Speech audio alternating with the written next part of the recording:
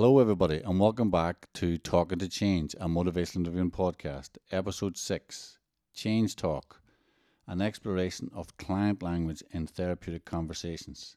Our guest today is Terry Myers, but before we speak to Terry, Seb, perhaps you'd like to remind people how they can contact us. Absolutely. Thank you, Glenn. As some of you know already, I'm sure the podcast has become available on iTunes, on Stitcher, and other places where you might download and listen to podcasts.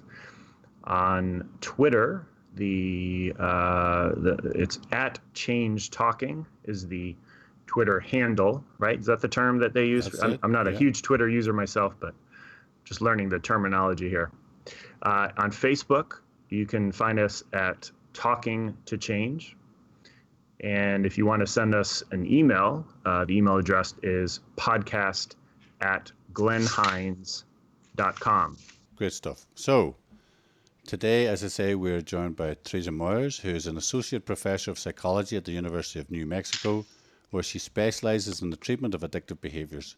Her research program focuses on teaching counselors to use evidence-based treatments, including motivational interviewing, in the addictions field, as well as identifying active ingredients in motivational interviewing. Dr. Myers has published more than 30 peer-reviewed publications related to motivational interviewing and has presented at conferences and workshops in 42 states and 16 countries. Dr. Myers also trains and competes with her border collie in dog agility. She finds a natural fit in using motivational interviewing to help dog trainers warm up to positive training methods. So you are very welcome, Terry, and it's great to see you. It's lovely to be here. And as with other podcasts, we have a number of different time zones. What time is it with you at the minute? Early in the morning. Early in the morning. So I'll just say early. Early. So again, we really appreciate you making yourself available to us. And as I say, there's a couple of different directions we could find ourselves going in today. But I suppose in relation to motivational interviewing, one of the things that sets motivational interviewing apart from other counselling and helping approaches has been the exploration of the influence of client language during interventions. And certainly in the early editions of the motivational interviewing literature, this was referred to as self-motivational statements, and more recently has been described as change talk. And I wonder, perhaps we could begin with asking, what is change talk, and why does it matter? Well, it's a great question to start out with. First of all, there's not a standard definition of change talk. Change talk is a concept. It's a hypothetical construct, not something that's like a cell or an organism that's real in the world. It's something that we make up to try to talk about and capture an important process that we see in the interaction between two people. So the most important thing I think we should understand about change talk is that it isn't real. It's a construct that we should hold lightly. So when you're thinking about change talk and you're imagining it and turning it around in your mind, particularly if you're a therapist and particularly if you're in an interaction with a client, the most important thing you can do is grasp the concept or the construct as opposed to trying to decide whether each thing that the client says actually fits into a particular category. Because those categories that we have about change talk, desire, ability, reason, need, commitment, all those things, those are only markers that we put on something that isn't real to help us grasp it more clearly. So change talk, I would say, is the map. It's not the territory. Wow. There's a lot more to client language and how people speak for and against changing in their interactions with interviewers than we have on the map of change talk that we have right now. So what do you guys think about that? Yeah, and it definitely leaves us a lot to think about right off the bat. Yeah, and I guess, so you were kind of speaking to, well, obviously speaking to us, but speaking to the audience a bit, particularly if there are therapists out there. And so there may be a risk, I suppose, in thinking of change talk as something really specific and well-defined. And concrete, yeah. And concrete, yeah. So what do you suppose would be a drawback to if we were to think of it like something so concrete and specific, what would be the drawback to that? Yeah, the drawback is the same as it is with anytime you reify or make real a hypothetical construct, which is that you miss the big picture because you're paying attention. You miss the territory because you're paying attention to the map, right? Mm-hmm. And your map says there ought to be a road to go this way, and there you are, and there's no road.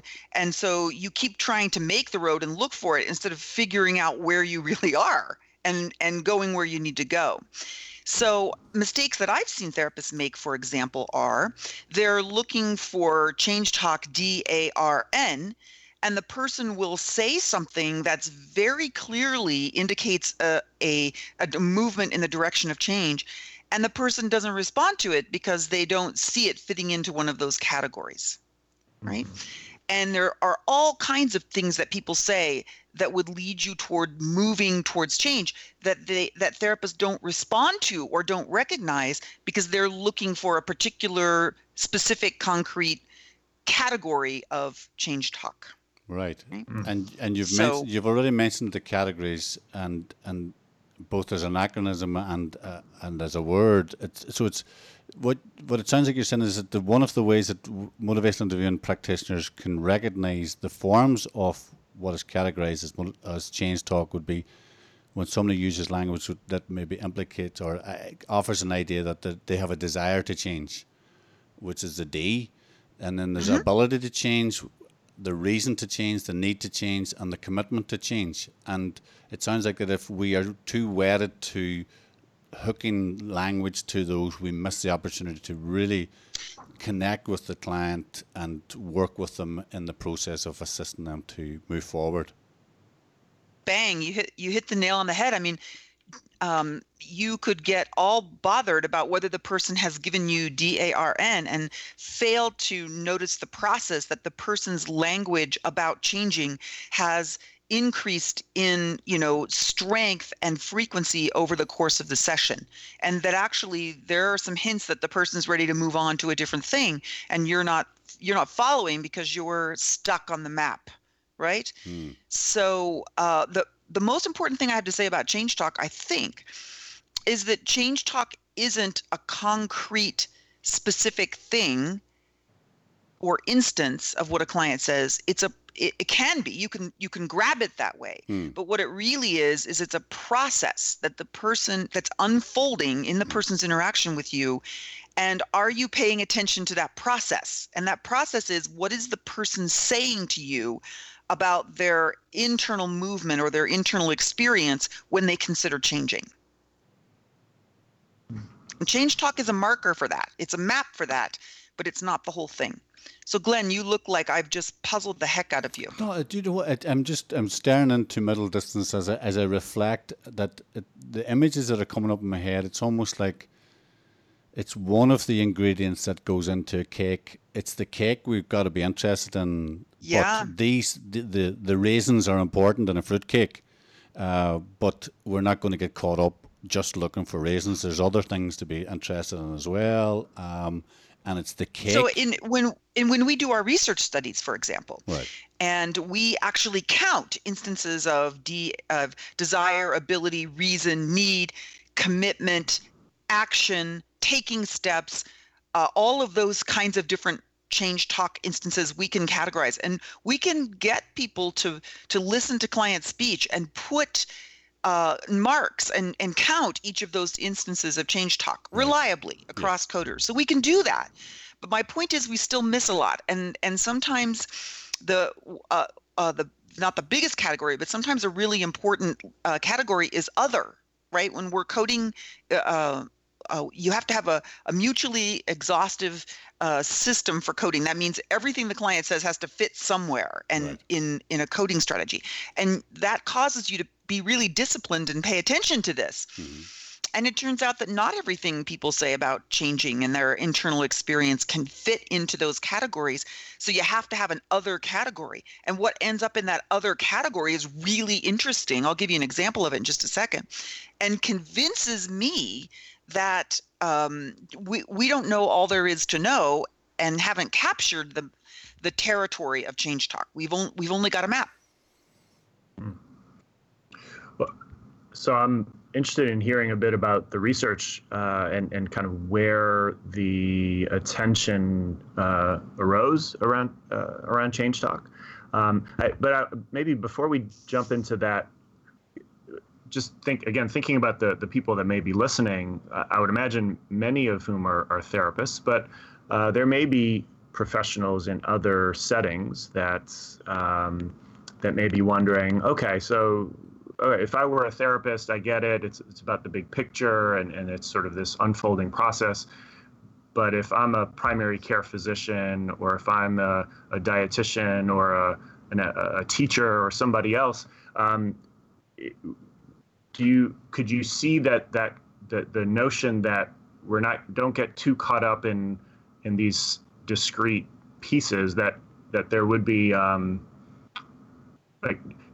I guess the notion that change talk is this process, do you see it fitting across professions where people might have less time, or the sort of the actual quality of the interaction, or the type of interactions are different? Do you see it cutting across all of these possible environments? Well, yes and no. I think when you are trying to get somewhere, having a map is way better than having no map at all. And so I think, there's nothing wrong with having a map that says, look for DARNC. And when you hear that, that's your signal that you should do this, right? So if you see this intersection, then you turn this way, or when you see this guidepost, then you look for this other thing. Nothing wrong with that. Good idea, right? But, hold that lightly. As lightly as you can. And if you're a person that spends a lot of time doing motivational interviewing, it won't be long until you start to question your map. If you're a person that uses motivational interviewing, maybe not a lot, or maybe for not a long time with clients, maybe the map is fine, right? Maybe that's really all you need, or maybe it's a good place to start. So it sounds like in some ways, one of the ways that we can be measured as practitioners is the outcomes that we're experiencing with the client. Has the client moved towards change? Has the client started to act on change? Which is ultimately what I think most helpers are trying to achieve. That if that is happening, is it as a consequence of sticking to the map, or using it, as you describe it, holding on to the concepts quite lightly, because it's the outcome that's more important than how we got there? It's not getting caught up, as you say, in the language that the clients are using, or the way that we're trying to listen to that language. Is it leading ultimately to the client's well-being, the sense of satisfaction? Is that there at the end of the conversation? Right. Of course, outcomes ought to be our final judge about how we pay attention to change talk. Right. And I think there, we've got some evidence that paying attention to DARNC is actually helpful. Right. But if a person spends a long time in a complex environment with a map, pretty soon they'll start to build a cognitive map or a cognitive structure about where they are.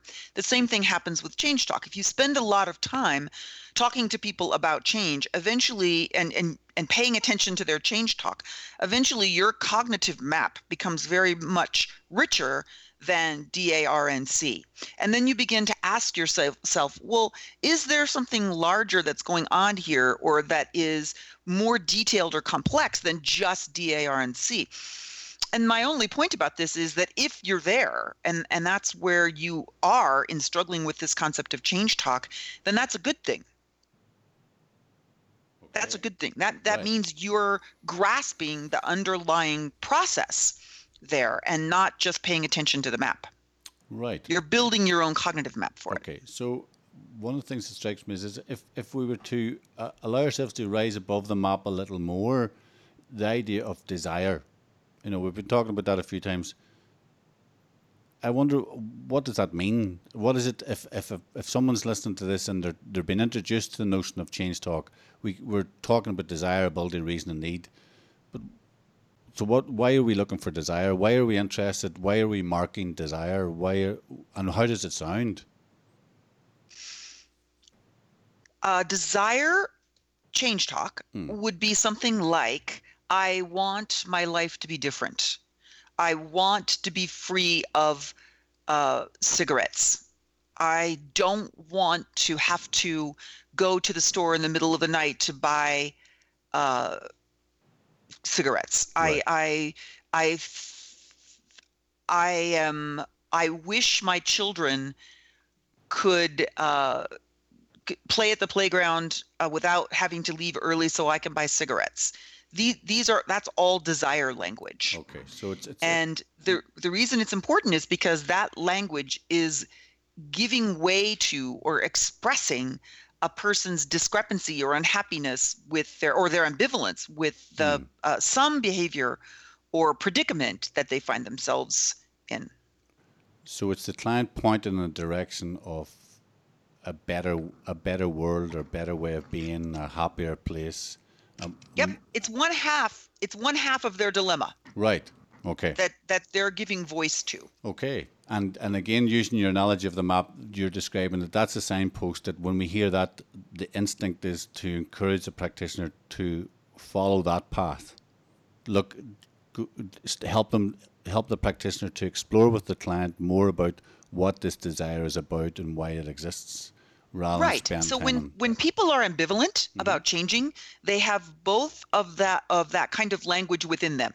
They have both change talk and then what we call sustained talk, which is the other side of the coin. Right. And when a person is ambivalent, both of those sides and both of those kinds of language will come forward naturally. If they start talking about something that they're ambivalent about, you will hear sustained talk and you will hear change talk. Now, of course, things can conspire to make sure that doesn't happen. So if you are in a really coercive environment, you might suppress change talk or you might suppress sustained talk because you're responding to the environment around you. For example, as like if you're in jail, you may not give a lot of change talk when you're meeting with your therapist because you're feeling pretty coerced and unhappy. Or on the other hand, you may give a lot of it because that's what the person wants to hear. Right? So there definitely are situations where people do not offer both sides of that equation when they're ambivalent. But usually and sort of naturally, human beings, when they start talking about something that they're ambivalent about, they offer both change and sustained talk. And really, when that happens, the interviewer has the opportunity to make one of those sides grow stronger instead of the other. And the way they have that opportunity is what they choose to focus on. So in a situation where you're hearing both change and sustained talk, that change talk is a golden thread. And what you need to do is you need to pick that thread up and pull it and keep going and keep going and keep going, rather than picking up the other thread, which is the sustained talk, and pulling on that. Right? So you want to build up one of those sides versus the other. And the client's language is the way that becomes stronger and builds up in them during an MI session, we think. Right. Wonderful. And so we talked a bit about desire and what that might sound like. And I wonder if you could expand on some of the other elements there, the ability, the reasons, the need, because this is some of the key points that we try to make when we're teaching MI, and I think really helpful for people to sort of expand from the notion that motivation is some unitary construct, right? Or it's just about whether people want to do something. There's other things that influence the choices that we make, right? Oh, sure.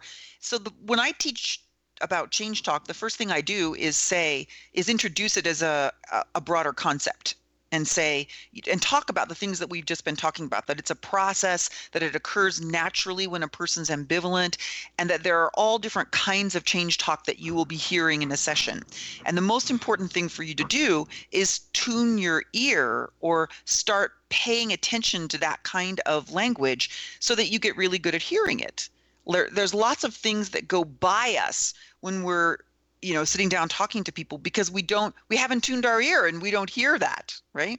So just begin, if you want to begin with change talk, just start tuning your ear to the things that the client is saying that indicate that they're moving towards change or away from change. Think of a giant slide ruler in your head, right? A ruler with one of those slides that goes across it. And the positive numbers are like the person's speaking towards in favor of change. And in the negative numbers, they're speaking against it. And as you're listening to that person speak, just imagine that slider going back and forth across the ruler. And that's how you tune your ears, or one of the ways you can tune your ear towards what the person is saying that about change, about their internal process. Once you get a feel for that, some of the signposts along the way that you can look for have to do with desire, which are statements like I want to change, ability, I can change, reasons, I have good reasons to change, and need, I must change, I'm compelled to change, I have to change. Those are all preparatory change talk, right? Like this is preparatory language. These are the foundational statements that build the platform upon which commitment language rests. And commitment language is I will change, I'm going to change, I'm going to do this. That's the solid gold in MI is when you can go for commitment language, and you hear it. Now, what I will tell you is that lots of times people give commitment language without preparatory language, and lots of times they give preparatory language without commitment language, and it doesn't seem to matter in the end in predicting how much change occurs. So the idea is that first will come preparatory language, and then will come commitment language, and then that will predict change. And there have been some studies that found that, but there have been a lot of studies that have also found that one or the other, without each other, they still predict change perfectly well. So one of the take-home lessons that I have about change talk is, if you're hearing change talk, it doesn't matter what kind of change talk it is. It doesn't even matter if it fits in the categories. Pay attention to it and try to get some more of it. Right. Mm-hmm. And I guess that's a potential trap also then, if or a potential way to get really focused on the map is if people think that it's this sequence that has to happen in this particular direction, where it starts with preparatory language and then you have to get commitment language, and those are the two things that need to happen for people to change, that's also kind of missing the big picture. I guess what you're saying is it doesn't have to happen in that way. Absolutely. I mean, you might be surprised to know that I've had more than one person learning MI about change talk that waited and sort of got stuck in a session because they heard desire language and ability language, but they didn't hear any reasons. And so they didn't move forward into any kind of planning because they hadn't heard reasons and need yet. There was lots of desire and ability, but no reasons and need. And so they said, okay, well, I can't move forward because I got to hear reasons and need. That's an example of what happens when you pay attention to the map and not the territory. Mm-hmm. And again, what strikes me is that it'll be very, very helpful, I think, for some people in the audience is that for many of us as practitioners, we have learned the notion that change is what we can see. It's about behavior. That the change is that when we're talking about change talk, it's almost like we're talking about the person behaving differently. But what's important about the desire, the ability, the reason and need, as you describe it as a preparatory change talk, is recognizing that these are the things that are happening internally. These are the thoughts that people are having about the possibility of change, and that the practitioner can tap into that and in relation to their own needs, I suppose, as helpers. Are they making a difference? It's recognizing that when we're hearing a client talk about their desire or their ability or their reasons or their needs to change, that this is something to celebrate and to, in fact, then encourage, because it's leading to the possibility of the observable behavior change. That if they get caught up in the last bit, which is the observable behavior change, they're going to be disappointed, because there's a lot of work to be done before we change our behavior. And the desire, the ability, reason, need is where that's been built. Yeah. So there's so many interesting things in what you've just said. So let me just unpack that a little bit. The first thing is change a behavior? So now I'm a researcher in addition to being a therapist, and it's an interesting world to live in, right? To be both a therapist and a researcher. And as a researcher, I like behaviors as an indicator of change because I can count them and I can measure them. And so I know something at the end of looking at a behavior and whether it's changed that I didn't know before, if I can measure it and see it. If I'm looking at things like internal experiences that I can't really measure, like forgiveness or becoming more contemplative or other changes that people might want to make that aren't behaviors, they just occur internally. As a therapist, I know those things can be important and powerful. As a researcher, they cause me a lot of trouble, and I don't really like to pay too much attention to them because I want to be able to demonstrate and show that change has happened. And so that's a lot harder if you're talking about something like forgiveness. Probably there's some really clever people who could do that. I actually don't doubt that. But for me, simple as I am, I like to think about things that I can count. And, my favorite thing to count is how many drinks you're drinking and cigarettes you're smoking and people you're having sex with without a condom and things like that. Those are the things I like to count. Because that's in the field of addictions, it's sex, drugs, and rock and roll. That's what we pay attention to.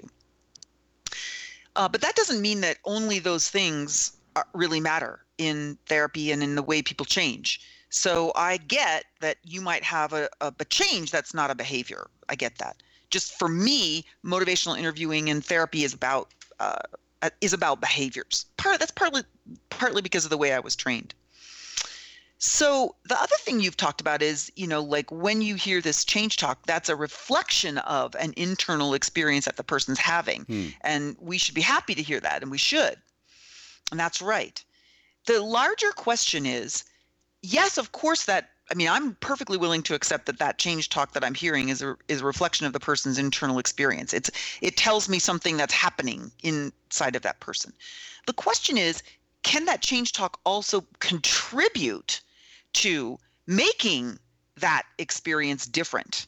So is change talk just an indicator of something that's happening inside of a person, or is it also something that actually creates change? So the analogy that I like to use here is the smoke and the fire. When you see smoke, that is an indicator that there's a fire. Right. That smoke isn't the fire itself. It's the indicator that the fire is happening. Right. Now, paying attention to that smoke is a really good idea because that tells you, gee, there's a fire here, right? But it could also be that change talk is not just the smoke, but it's also a fire that actually speaking that language out loud in the context of an empathic interpersonal relationship spontaneously actually creates the conditions for greater motivation and commitment to change to happen. So I guess that might be a natural segue into some of the research that you've done and some of the some of the conclusions you may have drawn already or may be drawing about those questions. So I guess I'd be very interested to hear what some of the early research around change talk that has sort of led to the focus on it as a concept. But then maybe if there's some research that addresses that question about whether change talk is just smoke or perhaps it's smoke and fire. Yeah. So the only research that's been done, well, that's not exactly true. The overwhelming majority of the research that's been done is smoke research, in which we look at change talk and we see, does it tell us that there's going to be change later? Does it tell us that there's a fire? And for a long time, that's the only research there ever was. And the problem with that is that it doesn't tell us why that happens, right? So if you look at sessions of people doing motivational interviewing and you count up all their change talk or all their sustained talk or you use sort of a ratio between a proportion of the two that occurs in the session, you will be able to predict behavior change. So client language is a pretty good smoke. It will give us a pretty good idea of whether or not the person's going to make the change. And I say a pretty good idea, you got to realize when you do a study like that, what you're looking for is you're looking for a signal amidst a bunch of variance about whatever else is happening in the session with the client, with the therapist. So it's kind of like looking for a lighthouse in the fog. And the question is, can you see the lighthouse for the fog? If the lighthouse is there, are you really going to ever be able to see it? And so change talk is a pretty weak lighthouse for allowing us to see the signal through the fog. Nevertheless, I mean, it's a valuable one, and it tells us, yeah, this isn't trivial. This is something that we could pay more attention to. This kind of research is done by looking at associations. Here's this stuff that's already happened, and here's the outcome. And statistically, do we see a relationship between those two things? Do they vary together in a predictable way? So that's the smoke research. There have been very few studies that have actually have done fire research. And fire research would be the kind of research where you actually experimentally manipulate that change talk in a session. And the two studies from my own lab and from my own colleagues are ones in which we experimentally tried to manipulate the client's language and then look at the outcomes of that. And in those two studies, we were successful in actually being able to manipulate client change talk by what the therapist did. So that's the next step, right? Okay, well, if there's an association, can it be influenced by the interviewer? And I think the evidence really is pretty strong that yes, interviewers do have an impact on the change talk and the sustained talk that the client gives, both. So now the next kind of research that needs to be done is to take it one step further and say, if the therapist actually does manipulate the client language in session, and I use the word manipulate advisedly, right? I realize that's a word that a lot of people don't like in the MI world. So you could always say influence if you like that word better. But clearly we want therapists to do something about change talk, right? And so if therapists do that and they influence the proportion of the client's language that's devoted to change talk rather than sustained talk, does that in fact lead to better outcomes? And that's the next step that we have to take with change talk research, and nobody's done that yet.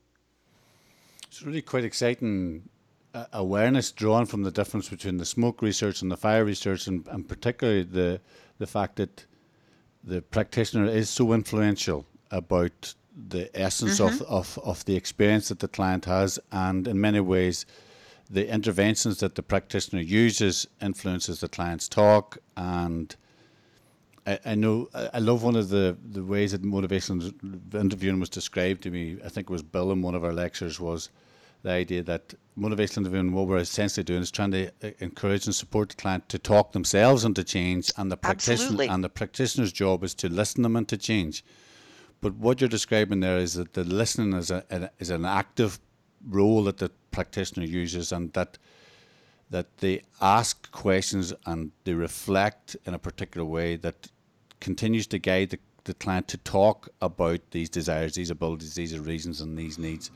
And ultimately to build the frequency and the strength of that language. Okay. Right. And in some ways it is a kind of a strange idea that we should be able to help clients talk themselves into change. Right. That's in some ways that's a very weird idea. Yeah. But and if you talk to therapists about, they're like, really? Is that what can I really do that? But think about the opposite, which is, do you think you could influence somebody to talk themselves out of changing? And the answer to that is almost always yes, right? I believe that if a person comes in, I could arrange the conversation in a way where they end up talking again about all the reasons they don't want to change, and they give up and leave, right? So could you, Glenn, Sebastian, do you think, cause a person, by the way you interact with them, to be less positive about changing than when they started. Yeah, certainly. yeah. When you Right, you could imagine it when you happening, describe right? it like that, it's very easy. Yeah. For some of us unfortunates, we can actually remember having interactions with clients that went that way, right? I can. So the opposite side of the coin we can easily imagine, which is to have an interaction with somebody that ends up being negative in a way where they end up speaking against change more than for it. So in some ways, this is just really the opposite side of that coin, which is arranging your conversation with somebody in a way that increases the likelihood that they'll be speaking for change and be thinking for change as opposed to against it. Well, and I guess it just has me thinking your use of the word manipulate or influence, right?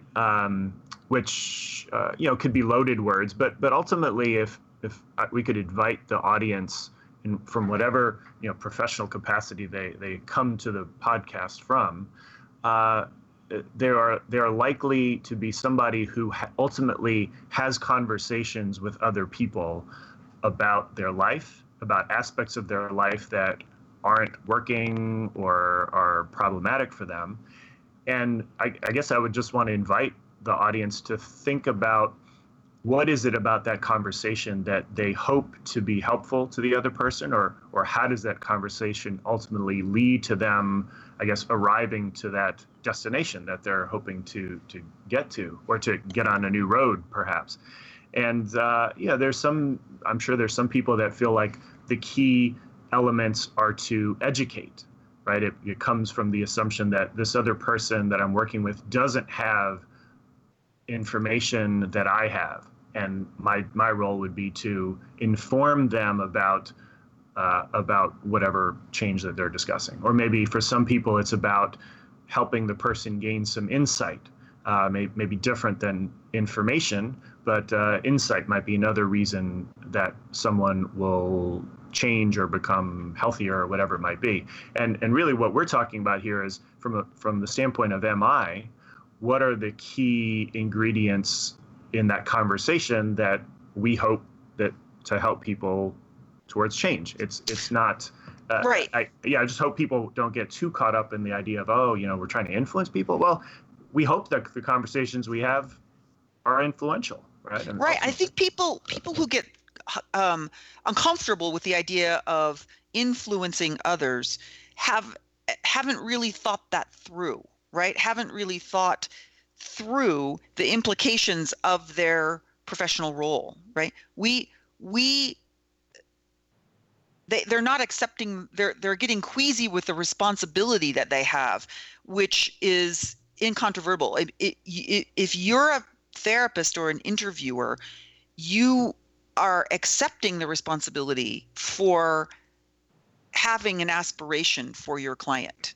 And if you don't have that aspiration, then you really start to worry me, right? So I'm notoriously impatient with people who are not willing to accept the fact that they actually have the job of influencing people, and to accept that responsibility and become comfortable with it. Because when you do that, that's what tells you when you don't want to influence people and when you don't want to have an aspiration for them. And certainly there are situations where, even if you're a therapist, where you may say, I don't want to influence this person. It's not ethically, I'm not comfortable doing that. But if you never are in a situation where you want to influence a person in one direction or another, I don't know who's paying your salary. That just doesn't make any sense to me. So I'm probably the wrong person to ask about that. I mean, I know that there are lots of people in the MI community, well, maybe not lots, but some of people in the MI community who make a very, honorable and thoughtful and well conceptualized argument that you shouldn't try to influence people. But I don't understand that. As much as I've tried, I just don't get it. So in some ways, like you were inviting us earlier on, not to get caught up too much on the change talk and hooking ourselves to that. It's, again, not getting caught up on the language that we're describing the process of helping other people, whether it's influencing or manipulating, but it's recognizing we've all chosen this career because we want to be helpful, and that the helping means assisting someone essentially in many ways to be different from how they are, whether we are setting the agenda or the target for them, or they've come to us saying, look, I'm not happy with the way things are, and they're looking to us in some ways to help them to be different. And that, it sounds like that's what's been described here. It's that they're looking for guidance, which in another way could be described as manipulation. If they're looking for guidance, they're looking for direction. So again, it's just to not get caught up too much in the language we're using here today. It's recognized. Yeah, I'll buy that, but I also think it's really a fundamental thing that people struggle with a lot when they're trying to use MI. And it really speaks to like the way therapy, our conceptualizations of therapy have changed over time. It used to be that therapy was a thing that occurred, over a long period of time, and you paid for it, and there was no such thing as insurance. You went to the therapist and you paid for it yourself. And not having the desire or the ability to influence people makes sort of more sense in that context. But since as time has gone along and therapy has become more powerful, actually, and we're better at it, what's happened is that in many ways we have societal expectations about what therapists ought to do. And some of those are so explicit that they're actually legal. Like, you as a therapist, you're required to do this if you have a license. And we've become a lot more comfortable with the idea that therapists and motivational interviewers should be accountable to the larger society. And part of that's because that's often who pays us. It used to be that our clients would pay us their fees directly, but now we're most often paid by waitresses. And what do I mean by that? What I mean is that we're paid by taxpayer dollars. And where do taxpayer dollars come from? They come from people who work hard. And they're giving us the money to do what we do with our clients. And so I have something called the waitress test, which I ask people whenever they talk about how they're uncomfortable with influencing clients. And I say, my money to do what I do as a therapist comes from waitresses that work on their feet 8 hours a day, and they pay me through their taxes to sit down with clients. And if I said to that waitress, I really don't feel comfortable influencing this client towards any particular direction, I can only imagine what they would say. I was a waitress. And if somebody said that to me, I would say, then why am I giving you my money when my feet already hurt so much and I have to work harder? So I think if you're not comfortable influencing people, you have to ask yourself those kinds of questions about accountability in your work, who you're actually accountable to. And if you're really able to say, no, I'm not accountable to anybody else except this client, and I have no other thoughts about the larger impact of my work, then maybe it's okay not to be comfortable with influence. So in some ways, the idea of influencing is working towards the common good. Is that it's making the world a better place. And there's some dangers. There's some dangers in that too, right? If you don't protect the client's interests in the larger sphere of accountability, there's definitely some dangers there. But yes, it is. It's a larger picture of to whom you are accountable. So anyways, I told you I'm notoriously impatient about this. There will be lots of people that you can have in your podcast who will speak about the other side of that. I often think it would be an interesting debate.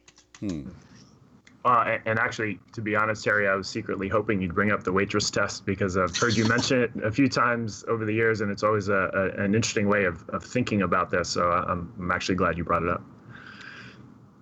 Yeah, and it's a larger issue, of course, than MI. You could make this same argument about really any kind of therapy that you do or any other kind of intervention that you do. It just seems to be something that people in MI struggle with a lot. And I think there's a reason for that. So.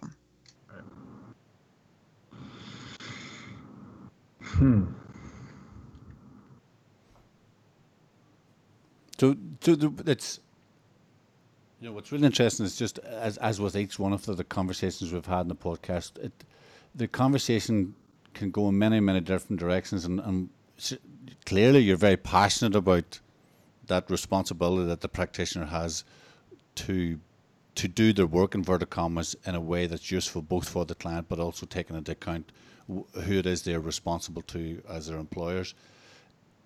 If I draw you back a little bit more towards the notion of change talk in relation to motivational interviewing, I suppose one of the things that comes up in each one of our conversations so far has been about the relationship in motivational interviewing, and I'm curious about how you see that the client language interacts within the relationship to make the MI session as powerful as MI has been described and has been found in the evidence.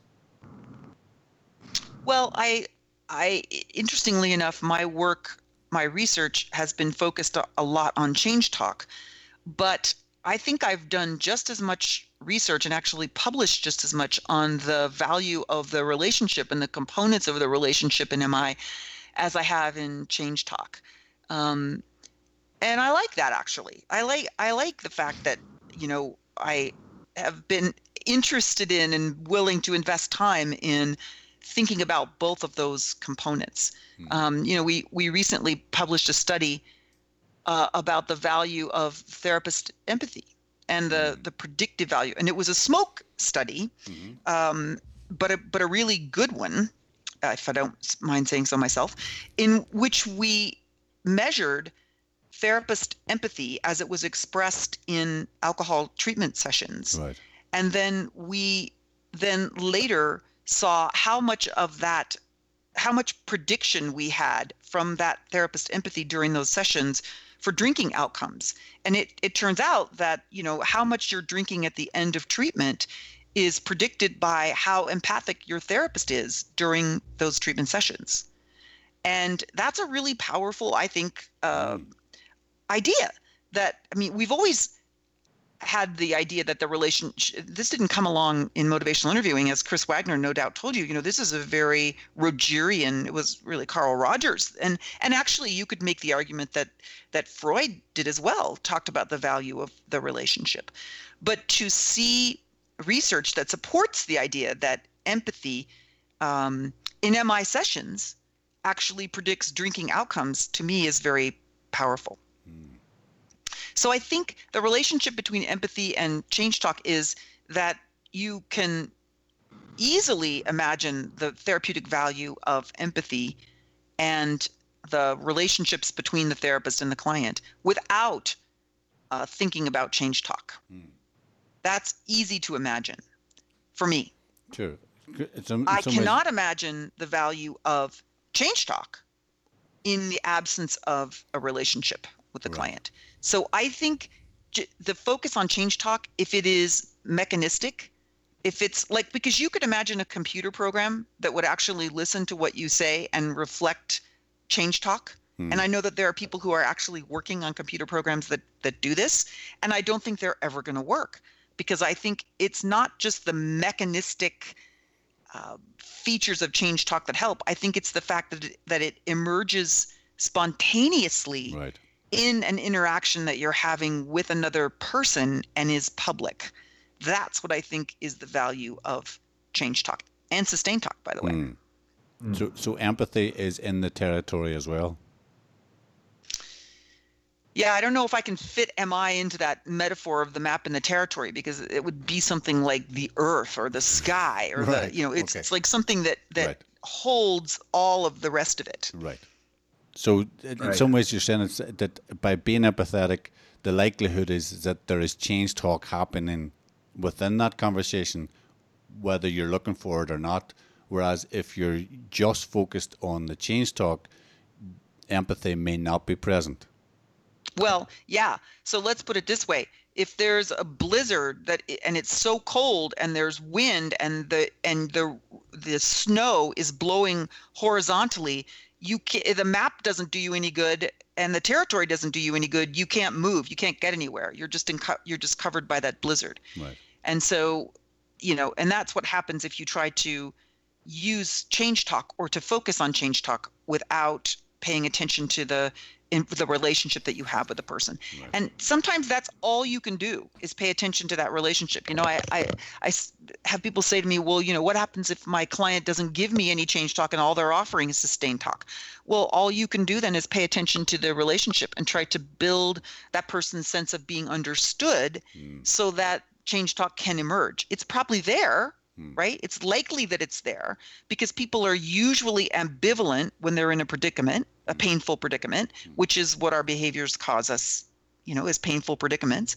And when human beings are in painful predicaments, they're naturally ambivalent, not always, but naturally. And when people are ambivalent, change talk and sustained talk are both natural. They're usually there. But if there's a blizzard, it doesn't matter how good your map is, it's not going to be helping you much. You just got to hunker down. Well, and this seems to me it would be a great reminder for people that are learning about, hopefully people are learning about MI that are listening to the podcast, but there may be people that are in the early stages of career development or in a training program, and it can be very tempting for, say, a counseling student, let's say, to hear about a particular approach like motivational interviewing and think, aha, so the key feature to MI is to reflect and selectively reinforce change talk.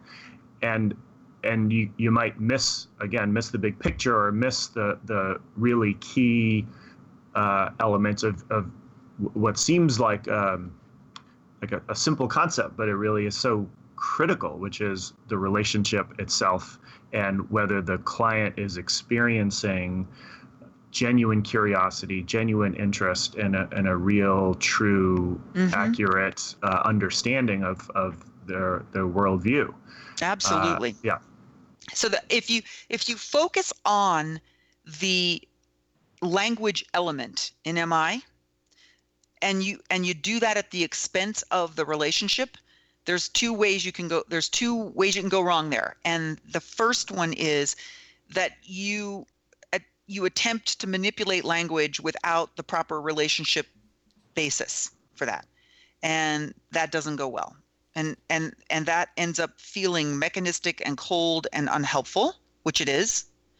And the other way you can go wrong with it is that you say, well, do you mean all I need to do is get the person to say it and then they're going to change? That doesn't, why couldn't I just give them a chant that they do to themselves before they go to bed each night, right? That doesn't make any sense. So without the understanding that happens within a relational context, it just goes badly in any way you think about the language element in MI.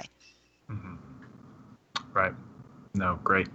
I had another question too in thinking about the listeners and different areas of work they might be in. Granted, the bulk of the MI literature originated from the addiction world. That's certainly what your background is in. And a lot of the change talk research in particular came from the work in your lab and Bill's lab and other people like that. I wonder if you have any thoughts or if you know of any evidence where change talk is as powerful a predictor or is also the smoke that occurs in work in other areas. So I don't know, eating disorders or diabetes management or other places. I know I'm asking you about areas that aren't, specific areys of interest, but I don't know if you know about that or if that shows up as powerfully as in the addiction world. I would say have a look at the work of Molly McGill at Brown University, because Molly's done several meta-analyses in which she takes change talk studies across a variety of different kinds of settings and with different kinds of people and problems, and finds some very interesting flashes from the lighthouse through the fog regarding client language.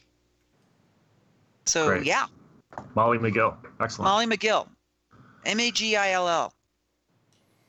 And she's a smart cookie, so I imagine she'd be a good person for you guys to follow up with. Yeah. Good Tell her I sent you. Okay, a referral, our first referral. Yeah.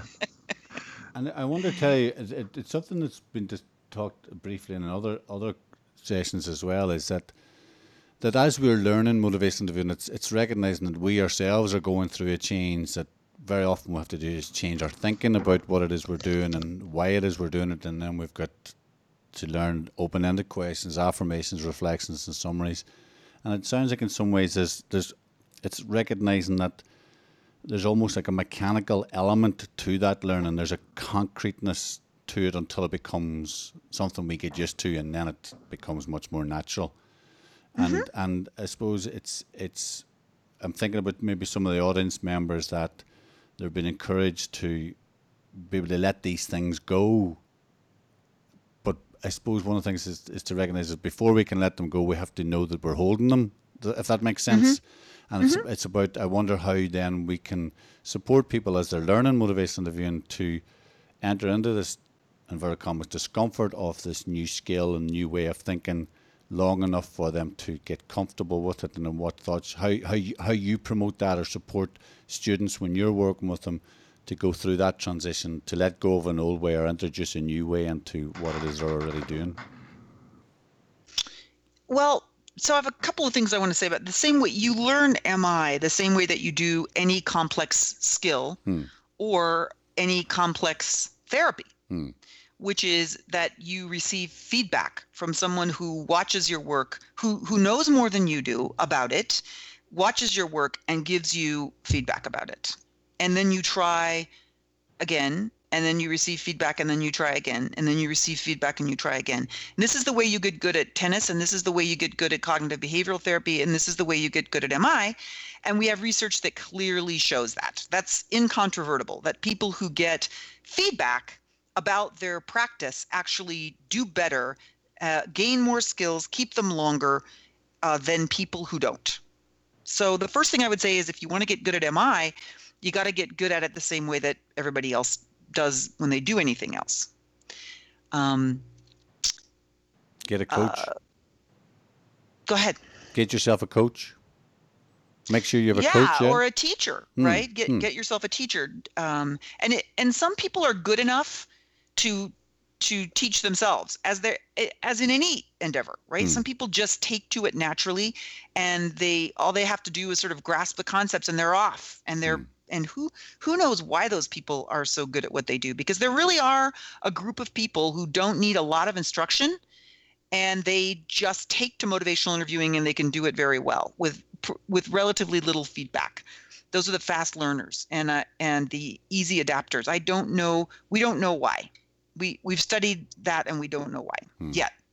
And then there's the rest of us. And there are also people who really struggle, and it's like it doesn't matter how much coaching and feedback they get, they just never get any better at MI.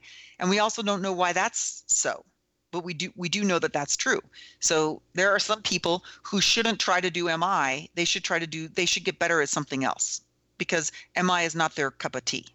And then there's mostly people in the middle. And I put myself in that category when I was learning motivational interviewing, right? They learn a bit, they struggle. They learn a little more, they struggle. They learn a little more, they struggle. And it's feedback that helps them learn a little more in an efficient way.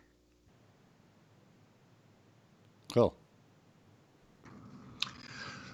Well, just keeping an eye on the clock here. As with all our conversations with our guests, we could go on and explore other aspects of Change Talk, but I think we've covered it quite nicely in lots of different angles and different metaphors. Certainly, we've used certainly have. Yeah, fires and lighthouses and maps. Yeah, it's great. So one thing that we do like to ask all our guests as we begin to close an episode is, what is something of particular interest lately? What's been something that you've been thinking about in relation to MI?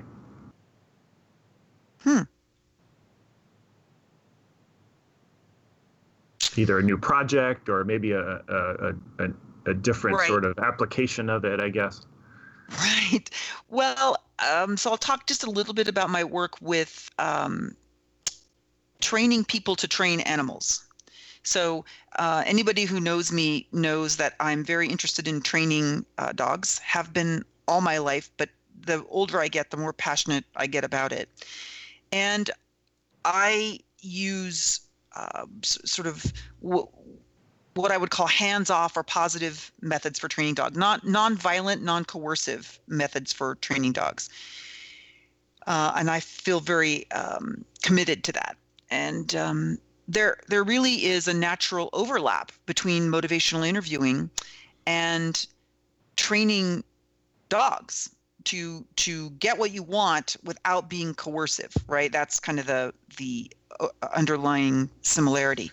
And I think the work of Monty Roberts and Bill talking about training horses is really relevant here, right? The two of them really see an overlap between the way they work across species, and they see similarities in the way they work in MI and what Monty calls his join-up method. But for me, the most direct application has been working with people who are trying to train their dogs.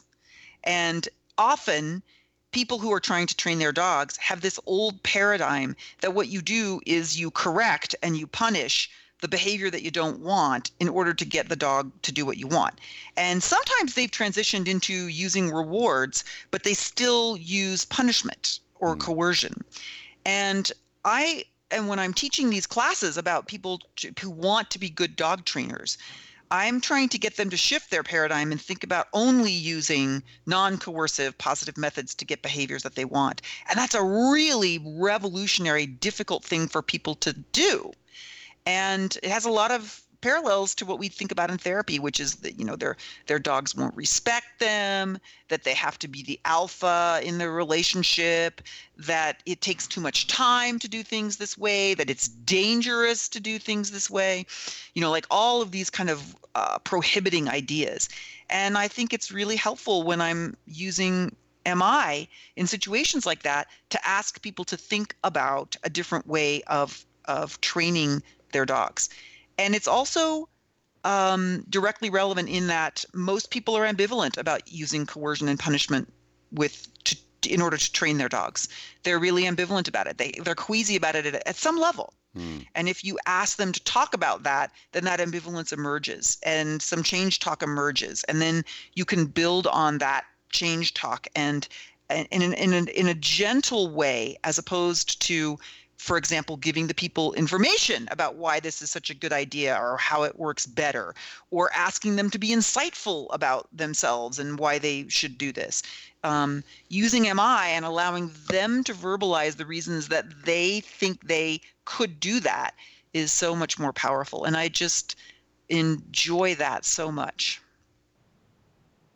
It's almost like you're creating a domino, that you're being patient, understanding with the other trainer, who will then translate that into their own relationship with their dog. Yeah, I wouldn't say patient. I wouldn't call myself patient. No, that wouldn't be the first word I'd use. No, not really. You can do MI without being a terribly patient person, I think. Wow. Yeah, that's an interesting idea, and I wonder if we had other people around you, would they describe you as a patient person? I imagine that. No. I can tell you they wouldn't. No.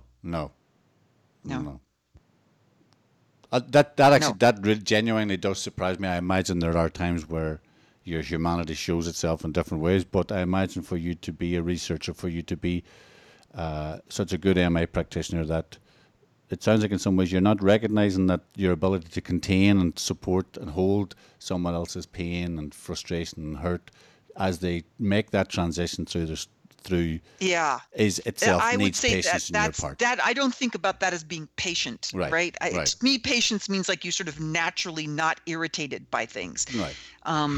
But actually, maybe it does mean just not acting on that irritation. Oh. In which case I can be patient.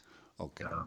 But I think it's really great to hear you describe it in this way, because I think there's one of the major barriers for some people is the notion that it's going to take too much time and to sort of wait through this meandering process. And you're somebody who you cut to the chase. I mean, that was certainly one of the first impressions I had of you, and you were my trainer in Albuquerque, and you kind of you had this element of you of getting to the point quickly, but not in a way that was offensive or insulting or anything. And so there is a way to do this work that doesn't require a 50-minute therapy session, or it doesn't require 5 years of intensive multi-sessions per week kind of work. For sure. But I'll tell you, when I'm in a class with somebody and I see them, they have a dog, sometimes even a puppy, and they have a choke chain on that dog, and the dog doesn't do what they want, and then they jerk that choke chain as hard as they can and say no, so that the dog will do what they want. I don't feel patient at that moment. Mm-hmm. I do not feel patient. I feel the same way a therapist feels when somebody in front of them is drinking themselves to death, which is not, I don't associate that feeling with patience. There's a sense of importance and urgency to it. The question is what you do with that. Yeah. And do you allow that to come forward as lecturing and denying and confronting and or do you try to put that into another sort of path? Right. And but I just don't think of it as patience, because that just doesn't fit with what I feel at that moment. Yeah. Well, you're just moved strongly by the suffering of the animal, or perhaps the suffering of another person who's in the throes of an addiction, right. and it leads you to really trust and do what it is that you do in a very focused way. Mm-hmm. Yeah. I'll go with that. Well, you guys, this has been great. It's been fun talking. Yeah, it's been fantastic to have you, Terry, and again, we really appreciate your time. And for the audience, if they want to follow up, I wondered if you'd be happy to allow people to contact you after, if they listen to the podcast, if they were looking to speak to you or contact certainly. you. I mean, how would they go about doing that? I get a lot of emails, people asking me what I think about MI. So yeah, no problem. The way people can reach me is T Moyers. That's TMOYERS at UNM, University of New Mexico, UNM.edu. So that's T Moyers at UNM.edu. Fantastic. And again, just to remind people, if they want to get in touch with us on Twitter, it's at Talk and Change, or Change and Talk. What is it? Change Talking. Change Talking. My goodness. At Change Talking, and Talking to Change on Facebook. And the email address is podcast@glenhines.com. But let's draw this session to close. And just again, thank you very much, Terry, for coming along. My pleasure. And good to see you again, Seb. And we'll see you again very soon. Thanks, everybody. Yep. Okay. Goodbye, everybody. Thanks, Terry.